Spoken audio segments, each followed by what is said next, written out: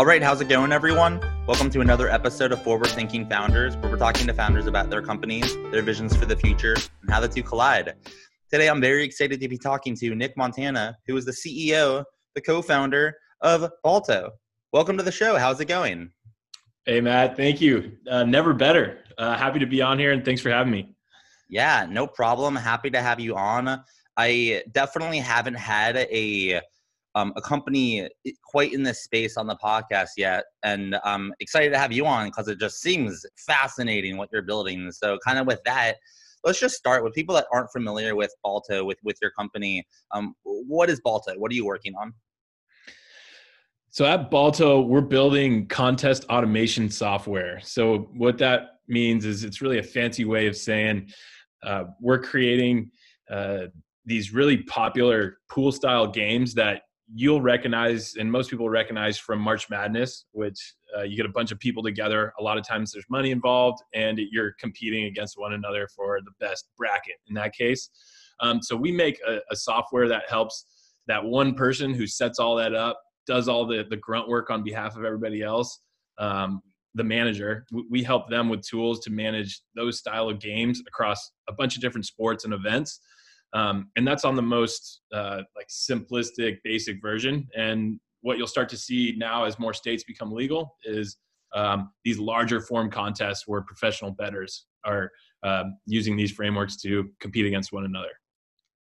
Okay, so I have tons of questions. This is super fascinating. So the first one is that, did you build something where pretty much anyone can use it for any type of sport or activity, or are there certain verticals that you only operate in and you're just expanding? I guess, how flexible is it? If I wanted to do this, what would my options be? That's a great question. So right now it's very controlled from us, and we essentially, based on how popular or the demand for a certain game or sport, we'll go ahead and build that. So for us, it's been your traditional American sports, football, basketball, golf. We had a big request for Game of Thrones for the final season. So we did a Dead or Alive pool for them. And that's something that we want to do and expand it and democratize it to more events. So let's go into that last point you meant. You said the Game of Thrones. I'm having a hard time fully understanding what that would look like. So can you walk me through the experience you built with that and kind of that direction? Because I feel like that's like a use case that isn't as obvious as football, but could be really interesting. Yeah, absolutely. So Game of Thrones specific, what you have is this group of really emphatic people about the show, and particularly with the last show, all the questions were, all right, who's going to be dead? Who's going to be alive? And are they going to be a White Walker? So that was the simplest game that we've ever built. It was, you're going to guess every single week and accumulate points based on how right you are guessing who is going to be which one of those three options. Based on that, you're competing against your friends on a leaderboard and, moving up and down, talking a little smack, and putting a little more on it, as the weeks progress.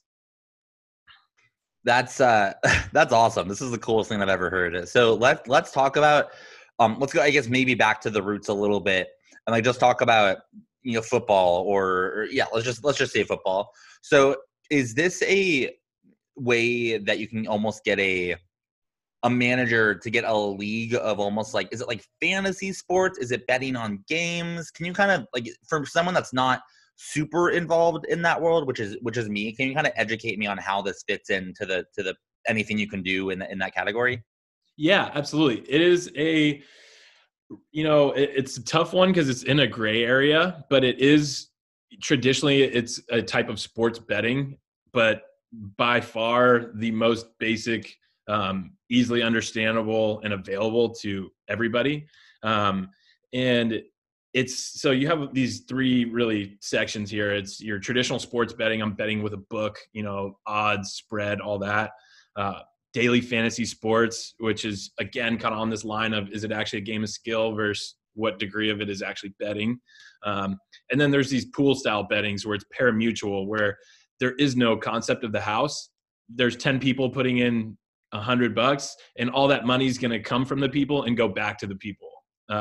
And so that's the key difference. And the reason why we don't touch any money and we are just the technology is because there's so many, you know, just difficulties when it comes to regulation that we don't even want to come close to. So we stick with the engagement portion of it. Okay, so if I wanted to, I'm gonna give you a use case, and I'm curious to know like if this is possible on Balto now or in the future, or if it's off base. So something I've recently been really interested in is esports and like VR stuff. I recently got a Quest. It's actually right here, and it changes the game honestly for VR. And like one day, maybe in a year, maybe in two, I want to start a local Phoenix VR esports club or something where you can like put in, you know, let's say like, I don't know, like low stakes, like $10, play for a day, you play a tournament, then the winner gets like $80 and the manager gets like 20 to get their cut. Is that what this is potentially designed for, at least in the future, or is that a little bit off base? No, you can really take it, you know, any direction, and it's probably even better suited for a situation like that because that is a game of skill at the end of the day. So you don't have to deal with a lot of the intricacies that you would for when you're picking other teams, like you standardly would do in a pool style game. Can you actually, excuse me for my, I guess, naivete, but like, can you explain what you just said? So that relies on skills versus picking teams. Can you just, I guess, can you go a little deeper into that? I didn't fully understand what you meant. Totally. So when anyone is looking, you know, regulators are looking to decide whether something's gambling, it has to require three things. And so there's got to be some buy-in. There's got to be some, you know, consideration of chance versus skill, some degree. And then there's the third one is you're going to get a reward, whether that's cash or something else, you know, as for payment or winning it. So those three things determine what would be constituted as gambling. And the second one, which is skill versus, you know, chance, has been at the center of the US. When you think about daily fantasy sports, FanDuel, DraftKings, all of a sudden they were $1 billion company, then they couldn't operate. That was to do with people trying to prove whether that was actually a game of skill versus chance. They ended up winning, proving it was more so skill than chance. And then to confuse you even more, every state regulates differently. So, you know, they can operate in 30 some states, but the other ones have very, you know, pointed laws saying, you know, if there's even 1% of chance involved, it's not skill, it's gambling. So it's you can get into the weeds there, but that's essentially what that's talking about. Got it. That's really good to know. I didn't know that. So, excuse me. So it's, so you're pretty much, I guess I'm trying to wrap my head around it. You've built a way for people to create leagues of whatever they really want. Is it to the point now where I could do what I said and it's flexible enough to that? I know you said you have a hand in it now, but I guess kind of short term, not super long term, but short term, what direction are you kind of rowing in regards to flexibility of what you have now versus me and my crazy ideas, bringing it to life as long as it's legal? Yeah, we're trying to keep up with the crazy ideas of just the people in the sports world right now. And so everything that we're building, we're trying to make more game agnostic and flexible. So you could do it for, you know, a Frisbee league, or you could do it for esports, or I can put a pool together and bet, you know, the size of my sister's baby with my family. So any of those is where we want to be. It is very difficult. One of the challenges we've found is keeping up with the amount of flexibility of these managers and these admins that set these games up. They're very particular. They set them up a million different ways. For our tech team, that means a million different features to try and keep up. And so it's constant prioritization based on what we're hearing from our users. Let's actually go into that. That's really interesting because I do feel like this is a type of company where you probably get, as you just alluded to, tons of different feedback. And I'm guessing a lot of the feedback and requests are going in opposite directions of each other. So how do you, I guess two questions. How do you as a company filter feedback and requests? And secondly, you're the CEO, you're running the company. How does that work when someone gives you an idea? What do you actually do with that? Do you put it into a Slack? Did you give it to a PM? I'd love to hear that process too. Yeah, absolutely. So the first way that we do feedback. So we have a couple different channels. A lot of them, every company typically uses, whether that's through surveying, through email, social media. One of the things that's been great for us, because people do spend a lot of time on the site, particularly at the high volume times of sporting events, is just having the live Drift widget on there, so we can talk to them live. We can, from there, we'll tag those issues, conversations, feature requests, ideas, and at the end of the week, we just go through and rec all the feedback from all the different channels that we had, look at volume of requests, and then decide on how that fits into our product roadmap, and just how important those things are versus what's already being built. That makes sense. That leads me actually to an additional question down this path. So I feel like there's kind of two opposite ends of the spectrum of schools of thought on how to think about, getting feedback. There's the lean startup, Eric Ries, Steve Blank, which is like, listen to your users and they will guide the way, like talk to your users all the time. And then you got literally the opposite end of the spectrum, which is like, I would call it like a Verboism, like a Keith Verboy thing, which is like, don't talk to people, but don't really listen to their feedback. Just push what you think should exist on the world, and the world will either conform or not. And then there's everything in the middle. Where would you say, where would you say you kind of lie as a company or as a CEO in regards to willing something into existence, regardless of feedback, versus very scientific? How do you feel about that spectrum? Yeah, we've leaned all the way to the lean startup method. So, the way that we've built games has been putting up games on our site that don't exist and asking people if they want to, something as simple as joining a wait list to be notified when it's ready. So we can easily see, wow, 80% are on this versus another sport or event that we're thinking about building. And a lot of times we're thinking, wow, this would be really cool, but nobody else cares about it. So it's a really good indication that you should be listening to people, because those are your customers, and they're the ones that are going to keep coming back and tell other people about your product. So that's where we stick. Yeah, no, I like that. I feel like it works. I feel like it really depends. Like the answer to that question, what I found from this podcast, I do ask that question. It comes up, a decent amount, and it really depends on, I think, the CEO and the leadership team, like just how they feel about stuff. And like, I don't think there's like a right or wrong answer. It's just like the way you're gonna do things, and that's gonna be different from the way they do it, and he does it, and she does it, etc. So I think that's cool.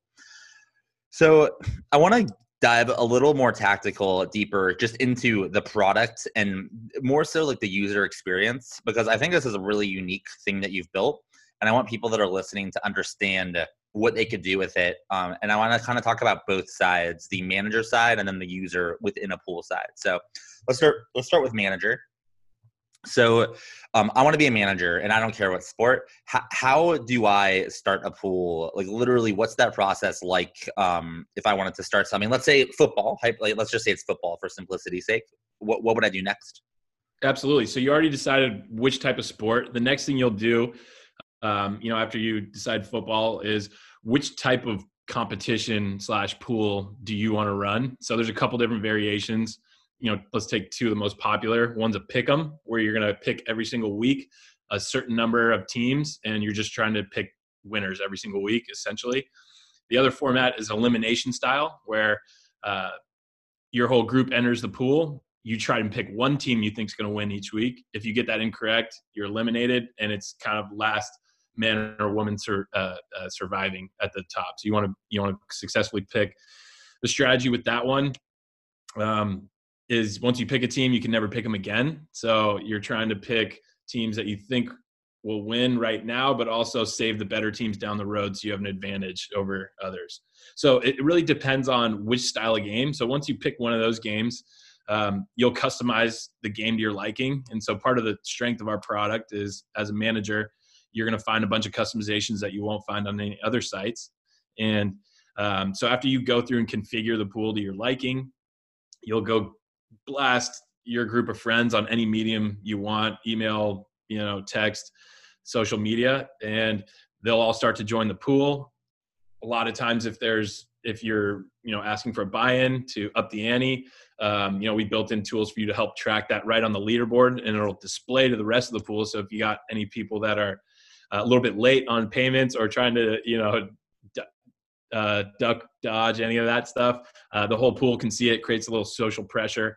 And from there, the game starts in accordance with that tournament or season. So from there, it's pretty straightforward. And I don't know if this is a question that leads to like regulation and stuff, but I am curious, this also could be a culture thing that I may not understand, but let's say I'm a manager and I want to set up a pool. It's like some work, I got to manage it, take some time. Is this set up so the manager gets a cut of something or the manager makes any money off it? Or is it not like that? This is definitely a culture dissonance. So I guess how does that work if someone runs it? Do they get some of the upside? They should, but with regulation, they can't. And in a lot of states, there's a strict rules against money and, even being able to pool it versus how much certain dollar amounts. So again, it kind of gets into this really weedy area where we just provide the technology, entertainment only. We know people, we're not naive. We know people do play for money. But we just want to allow you the technology to make your life easier so you're not doing a bunch of Excel and whatnot. So I guess one more question about that. So let's go back to the VR, the esports league idea, because this is actually something like I'm going to do it. I'm not going to do it now. I got my hands tied and hands full, but at some point, probably when I get like 3 more quests, I'm going to do it 100%. So that is not, that's not, I guess what you were saying, that skill. But is it since money, if I wanted to do what I just said, hypothetically, people put in $10, I get a cut of like 10%. Let's say I just did that. Is that something, 10% of the pool after it gets paid out. So like 90% get paid to the winner. Is that really illegal? Like even if it's not football or basketball or like the Masters, even if something's so small, is that still regulated?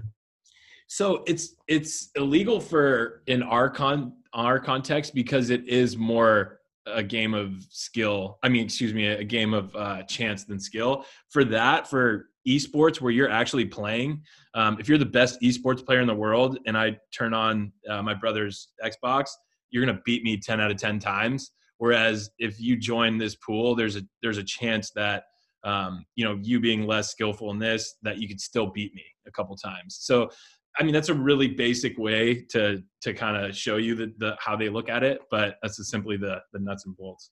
That makes sense. I'm pretty much just trying to, at some point, there's an event is going to happen in the next 5 years where everything aligns, and I'm like, I'm starting an esports league, and I'm just going to do it. It's not going to happen anytime soon, but one day it'll happen. There you go. And you can run it for money, and you can take a cut as the manager. So I can counsel you on that one when the day comes. Yeah, I will let you know. It really, honestly, I have this problem. Actually, let's get into this because this is something I deal with, and I'm kind of curious if you deal with it too as a founder and CEO. So something that I, am not the best with is focus, and not the kind of focus where it's like, Matt, you're sitting down for 8 hours and you're working on this thing. I'm great at that. What I'm not as good at is, hey, Matt, you're going to do this one project for 3 months and you're not going to do other projects while you're working on this project. Focus on this project. I'm not good at that kind of focus. My mind wanders and I explore. Do you deal with any of that working on this, or how do you feel about focus as co-founder and CEO of this company? That's a good question. It's difficult. I definitely, I think everybody's mind wanders, particularly people that are, self-starters and, ambitious entrepreneurial. For me, I found something that works is just to write it down, get it out of my head. And, I have a big archive of things I want to do in the future, things that in the near future, and what's right now for exactly what I'm focused on in the moment. And so I feel like just getting it out helps me a lot. That's awesome. Cause it's the longer it's in the head, the more the more it's in your head and consuming space that your current thing, it's taken away from that. But if you write it down and you're like, all right, I'm acknowledging that this is something I'd like to do. I can't do it now, but it's on paper, so I can do it another time. I feel like, wow, I might adopt that too. That's a great idea. There you go. Yeah, you'll have 2 responses when you go back and read it. Some will be really funny, like, why was I even thinking about that? And you'll come back to some and be like, going on here? All right, that actually reminds. Okay, so I have like a 30-second, maybe 45-second story, which reminds me, which was just triggered by what you just said. So I've started a couple of companies. One of them had decent success, but decided I wanted to get a job and get some stability. And I'm like very happy with my decision. But like before everything, I had this idea. And this idea was to take Camp Fargo, and Camp Fargo was the student section at ASU. People camped out for a week to get football tickets, and it was like Camp Fargo as well as Fargo Arena. And my startup idea was to take that and bring it to other campuses. Like we're Camp Fargo, and we're gonna make a tent camp around places so students can camp and get tickets, and it creates culture. And that was literally my first startup idea, and it's probably the worst fucking idea I could have ever thought of in my life. So it's just very funny that you said you're gonna look back and laugh, because I definitely do. I think if you were to someone were to audit the iPhone notes of the population in San Francisco, you'll find a lot of laughable things. But hey, they're trying, and I respect that. So yeah, definitely. That's what it's about. So what is your obviously you don't have an average day. You're a startup founder of a decently early stage company. Every day is probably going to be different, but if you can give me any idea, what are some of the activities that you're spending time on? Also, if you can give a little context to tell us how big your company is, just so we know if it's like just you or it's like 20 people, or just to, like, for that context for people listening. Yeah, absolutely. So there's 6 of us. We're definitely lean. We've always been a lean, scrappy group. And day to day, it just like anyone will tell you, it'll range a lot. But every morning at 8:15, we're on as a team on an all hands, and we'll go through, looking at starting with our goals and our top line metrics, and then funnel that down into growth focused and product/tech focused initiatives on what we're doing to reach those goals. And so everything starts the day with that in mind of what's most important. What are we doing to get there? And it's also a constant learning process of here's what we've been doing, trying. And that's where some of the great ideas come out, just as you're circled up, huddled up, talking through those. A lot of meetings after that. And just looking at ways to be, a better company. As a CEO, you're always fundraising, hiring, thinking about the company and recruiting. So, keeping those are always at the top of my list. And then with a small, scrappy startup, you got to do and jump on some things that, are out of scope. And that's exactly what you signed up for. So you got to be ready for the unexpected too. Yeah, that last point's crucial. Things are going to happen that you don't expect. You need not even the time, but like the mental space to be able to work, to like shift what you're doing to work on like a crisis or something like that. Absolutely. So you mentioned, tell me if I heard this wrong, but I heard that you are doing all hands every morning, 8:15. There's some people that think meetings are largely unnecessary. Obviously some are, but there's a camp of people that are like, screw meetings. And if they heard that there's a company doing a meeting every day just to do an all hands, they would be like, stupid idea. I mean, I don't agree with that, but I'm kind of curious, how do you feel about this argument of too many meetings is bad, meetings are good? Like if you're doing an all hands every day, I guess, like, do you have a dog in that fight or an opinion on any of that? I think, well, I have 2 things. Well, one, we're a distributed company. So for me, it's important to get everybody together. And then whether we were distributed or not, one of the biggest things I've learned is alignment. And it's so easy to become unaligned and have people going in different directions that to take a few minutes, and I'm with all the people that say they hate meetings. I hate meetings too, but it is so much more important to be on the same page and running as a group than it is to not spend 30 minutes. So that's where I sit. Have you read the book? It's by Peter Drucker. It's one of his books. Oh, God, I'm gonna screw this up. Oh, no. Have you read High Output Management by Andy Grove and his section on meetings? Do you know what I'm referring to? Absolutely. So what I love is that the reframing of meetings, instead of a waste of time, like meetings is where management happens. Like you don't like that's like you either get information or you delegate, or you there was one other thing that I forgot, but it's pretty much like if you don't have meetings, it's going to be a madhouse. So I do like meetings as long as they're just necessary and filled with good content, you know? Absolutely. That's kind of what it comes down to is you never want to have a meeting to have a meeting, but I feel like when things are moving so quickly and changing directions so quickly, there's always something to, get to group around and get aligned on and get people fired up and excited, particularly with distributed teams. So it becomes even more important to get everybody in culture. When you talk about culture with distributed, part of it is seeing everybody's face, every morning we're in this together. Because we don't have the luxury of, tapping on someone's shoulder, essentially. Yeah, 100%. The company I work for is distributed. We're about 30 people, and I love it. There's some cons to it, but there's also, I think, way more pros than cons. I'm curious for you, where there's this VC high, I think, on future of work in the category of productivity tools. I think it's like a little silly. I think people are like too much going in on productivity tools, but at the same time, like that's money, right? Your time is your money. So I'm curious for you, what tools do you use that you love, that if you have any, that aren't the Slacks or the Zoom, like the ones that might be like a little lesser known, and or are there any tools that you wish existed that made managing your remote workforce a little easier? It's a good question. So one of the productivity products that I use religiously is Asana. I know a lot of people use them, but I use it for work. I use it for my personal life. And I use it for any other, operational activity, anything that I do, whether it's the charity work I do. I put everything in Asana because that helps me think. And again, prioritize. When I was telling you, thinking about things that I want to do now in the future in a couple months, that all goes in Asana for me. And it's just a really easy tool that I have fallen in love with. Tell me about your personal, your personal quote unquote stack. So you use it for work, but like everyone uses it for work. I haven't heard that much that you use it for personal. Do you mind going into like how you use it for your personal life? And if you do have like a personal tech stack to help you manage your own psychology in your own life, I would love to hear it. Yeah, so I use it. That's really the only one that I do use for personal.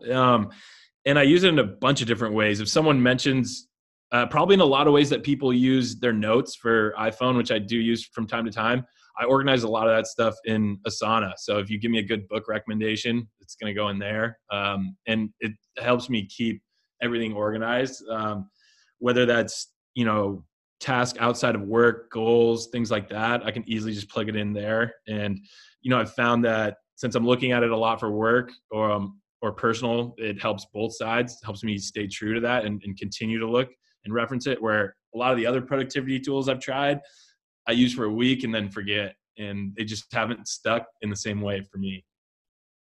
Yeah, it's so funny you say that, because I totally agree on the productivity front. And there are just so many VCs that are on the future of work that are trying to tackle like the productivity app kind of category. And I'm just like, what about the access and opportunity category? I feel like that's like the very non-sexy, like get freelancers better, whatever, get whatever it is. I just feel like people are over indexing on these tools and under indexing on like people and getting them paid and making that possible, like not in a giant company. My last company was in the future of work and like that realm. So I guess I have like a slight dog in the fight and that like I care about that. Yeah, it was funny. I was just having a conversation with one of our advisors about this kind of reverse what's happening right now. And you touched on it. All these productivity tools that have been created are actually leading to less productivity because you got so much noise. And so now you're seeing companies that are aggregating all those. I just saw another one, Nuff Said, that raised like 5 million to kind of bring everything into one view, which I think that might hurt the way I do things personally, but we'll see. There's a lot going on that side, and definitely some opportunity. Well, it's so funny you mentioned that because that's how a lot of industries work, I think. Another so I was I'm not an investor, but like I feel like I am helpful to people that are founding companies. So I guess you could say like I was pitched or told or whatever, a company that pretty much was a aggregator of iBuyers. So you can get an open door offer, you can get an offer from offer pad, you can get this offer. We'll compare it and let you know the best one. And that's like a layer above. And then you got like freelancer marketplaces, the same thing. And it's just, that an industry, in my opinion, for what it's worth, is like, has kind of maybe tapped out on one level of innovation when there's companies being built on top of the original crop of companies to aggregate. I feel like that's when like you shouldn't be building in that first level anymore. Definitely. Just looking at the greater trends that are going on, it's time to keep moving. I completely agree with that. What trend? Speaking of trends, obviously you're spending most of your mental capacity when you're working on this, but would love to hear, if you weren't actually, let me frame it like this. Let's say you got bought out for $1 billion, enough money that you take the check hypothetically. But the one stipulation was you had to work on like one or two companies with that money, but not what you're doing now. What would you do? What's interesting? Good question. I think for me, one of the things I would love to focus on is, and it's kind of it's relatable to the productivity side of where there's so much noise going on for people at work. In the same ways it happens for your social life, and whether that's all these different apps people are on, I think there'll be an opportunity similar in that space that could be interesting. If you're a reader and you're thinking about news and all you get is from an algorithm, that's another interesting thing to think about. Outside of that, there's probably obviously the bigger things going on right now in AI and blockchain would be super interesting to dive into too, on a further out, but yeah, probably starting with those. I feel like speaking of blockchain, I was going to mention this later, like in a little bit, but blockchain, do you see potential use cases for blockchain within Balto at some point? I think there is some synergy there. Do you think about blockchain in your future product roadmap? It's totally come across our minds, and if you said that to our head of tech, he would go bananas because he absolutely loves that. The reality is right now, not enough people in the sports betting is, it's hard to acquire customers in general. And then putting that on, as another thing that they're going to have to think about and do, just kind of decreases the size of your customer pool even more. So it's not advantageous for us right now. It makes a ton of sense though. And I'm sure it will be the future at some point, just because of the way, these contracts work and being able to do more than, what you're able to do today. Yeah, for sure. I'm with that. Then another question, potentially like totally unrelated, but it's top of my mind. So today I decided, so speaking of like blockchain and that stuff, I want to talk about crypto for like a second, then we can bounce back out. But I was really involved in the crypto stuff in 2017, and I think I actually played that pretty right. But then after all that happened, I haven't really jumped back in.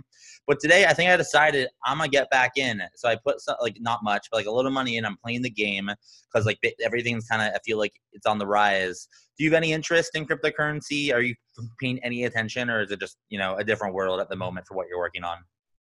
Yeah, I don't pay enough attention, and that's something.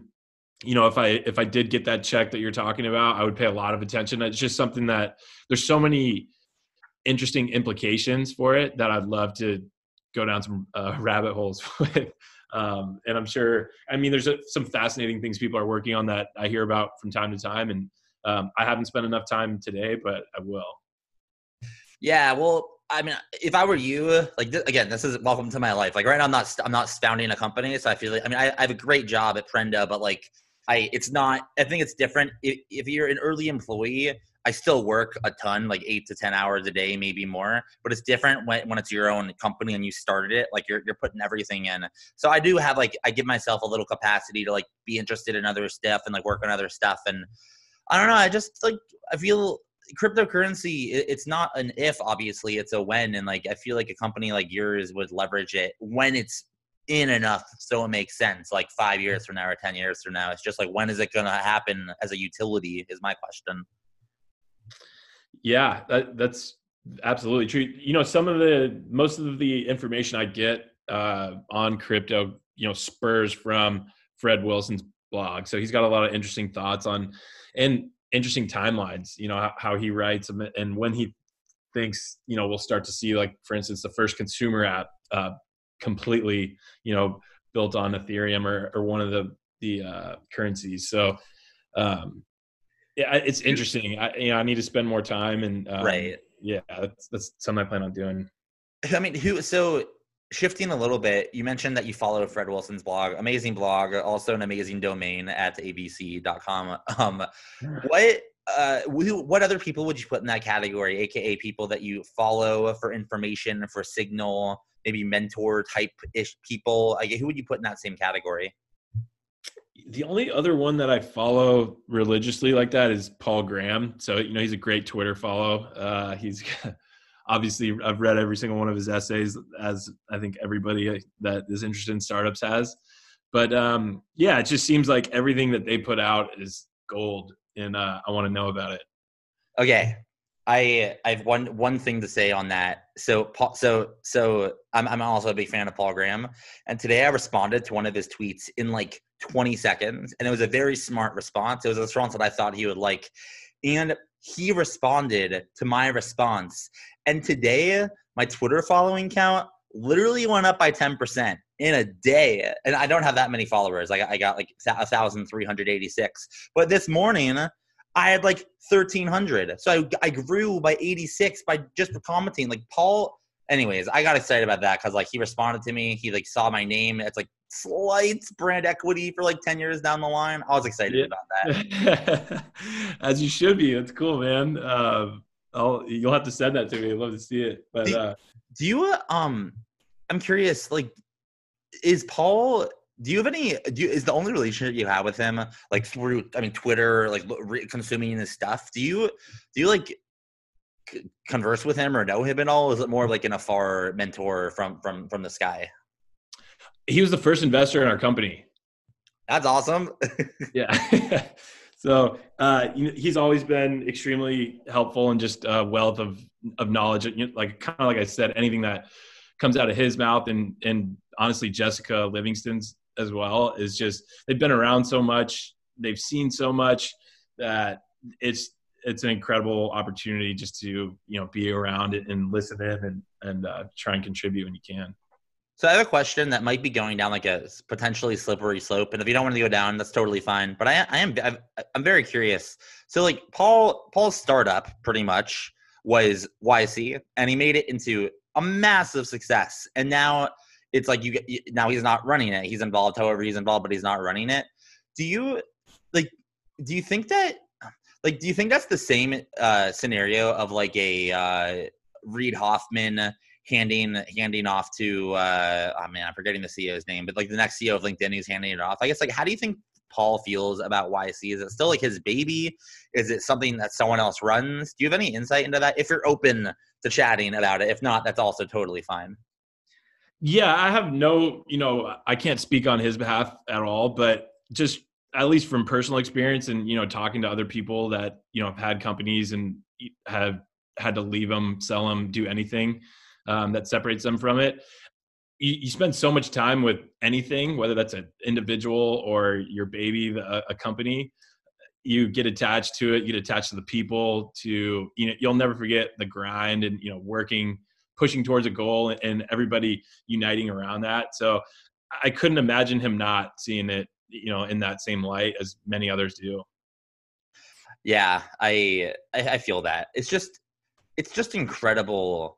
Like what YC has done just to the world is just the impact is monumental. If you just look at some of the companies, I think that like what's also happening is you got like Daniel Gross, who was a partner who now is doing like Pioneer. I'm starting something similar to Pioneer. Like I guess technically you could consider it like a YC competitor, but like on a way different scale, obviously, like way smaller scale. But it's just like YC pretty much told the world, like, you don't have to be an MBA grad to start a company. You can be a hacker, or you can be a nobody, but you can be a somebody with the right help. And it's incredible. Absolutely. They were the first ones to do it, and they completely changed the game for companies. that model. And now that everybody's tried to recreate, there's just something that YC does that you can never recreate. So they got a great little moat. Yes, they do, and it's cool. I'm a fan of it. So a couple more questions, and then we'll kind of wrap it up. So for going back to your company, Balto, on the product vision, let's start to go a little farther out. We can even talk about like the 10-year, 20-year vision, but like, where would you like to row the boat of your company, and in a decade, where would you like to have landed? And let's assume that regulation is in your regulation works in your favor. Let's assume just things work out. Where could you see Balto going? I love that. So the whole reason when we started this was, in hopes too that, regulation wouldn't be this big factor, hovering over us. But if I were to look in an optimal world, I've always been excited about what happens between people and kind of eliminating the notion of the house, which is Vegas, your sports book, them taking a percentage. I love the fact that when you think about everyday life, you're making a bet or a bunch of bets every single day. It's, we had a little trouble getting on the technology here. So, I bet next time you're going to be thinking, it's probably not going to work, or I wonder how long it's going to take. Or, if I'm late to a meeting, all these different things.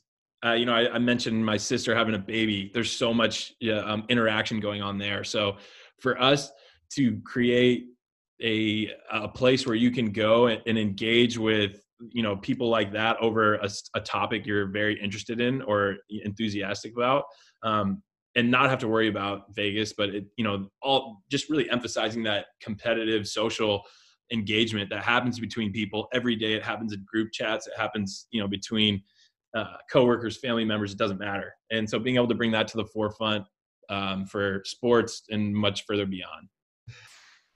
That's awesome. I love it. And I hope it all happens. And I hope regulators realize that it's good. That's a good thing to happen to the world. So I'm on your side for sure. I do want to finish with one final category. I mentioned it briefly earlier, but I do want to know how you feel about it. So right now you're tackling sports, golf, football, basketball, whatever you're tackling. And then you got what's happening in gaming and esports. Just as a whole, how do you view esports as an industry? Personally, maybe, and then as a CEO of Balto, how do you look at esports through that lens? Yeah, just as a whole, I think it's incredible, what's going on. And it's, you're starting to see a bunch of the infrastructure, coming to place and making it much easier, more available, more competitions. You have this user base that is extremely obsessive.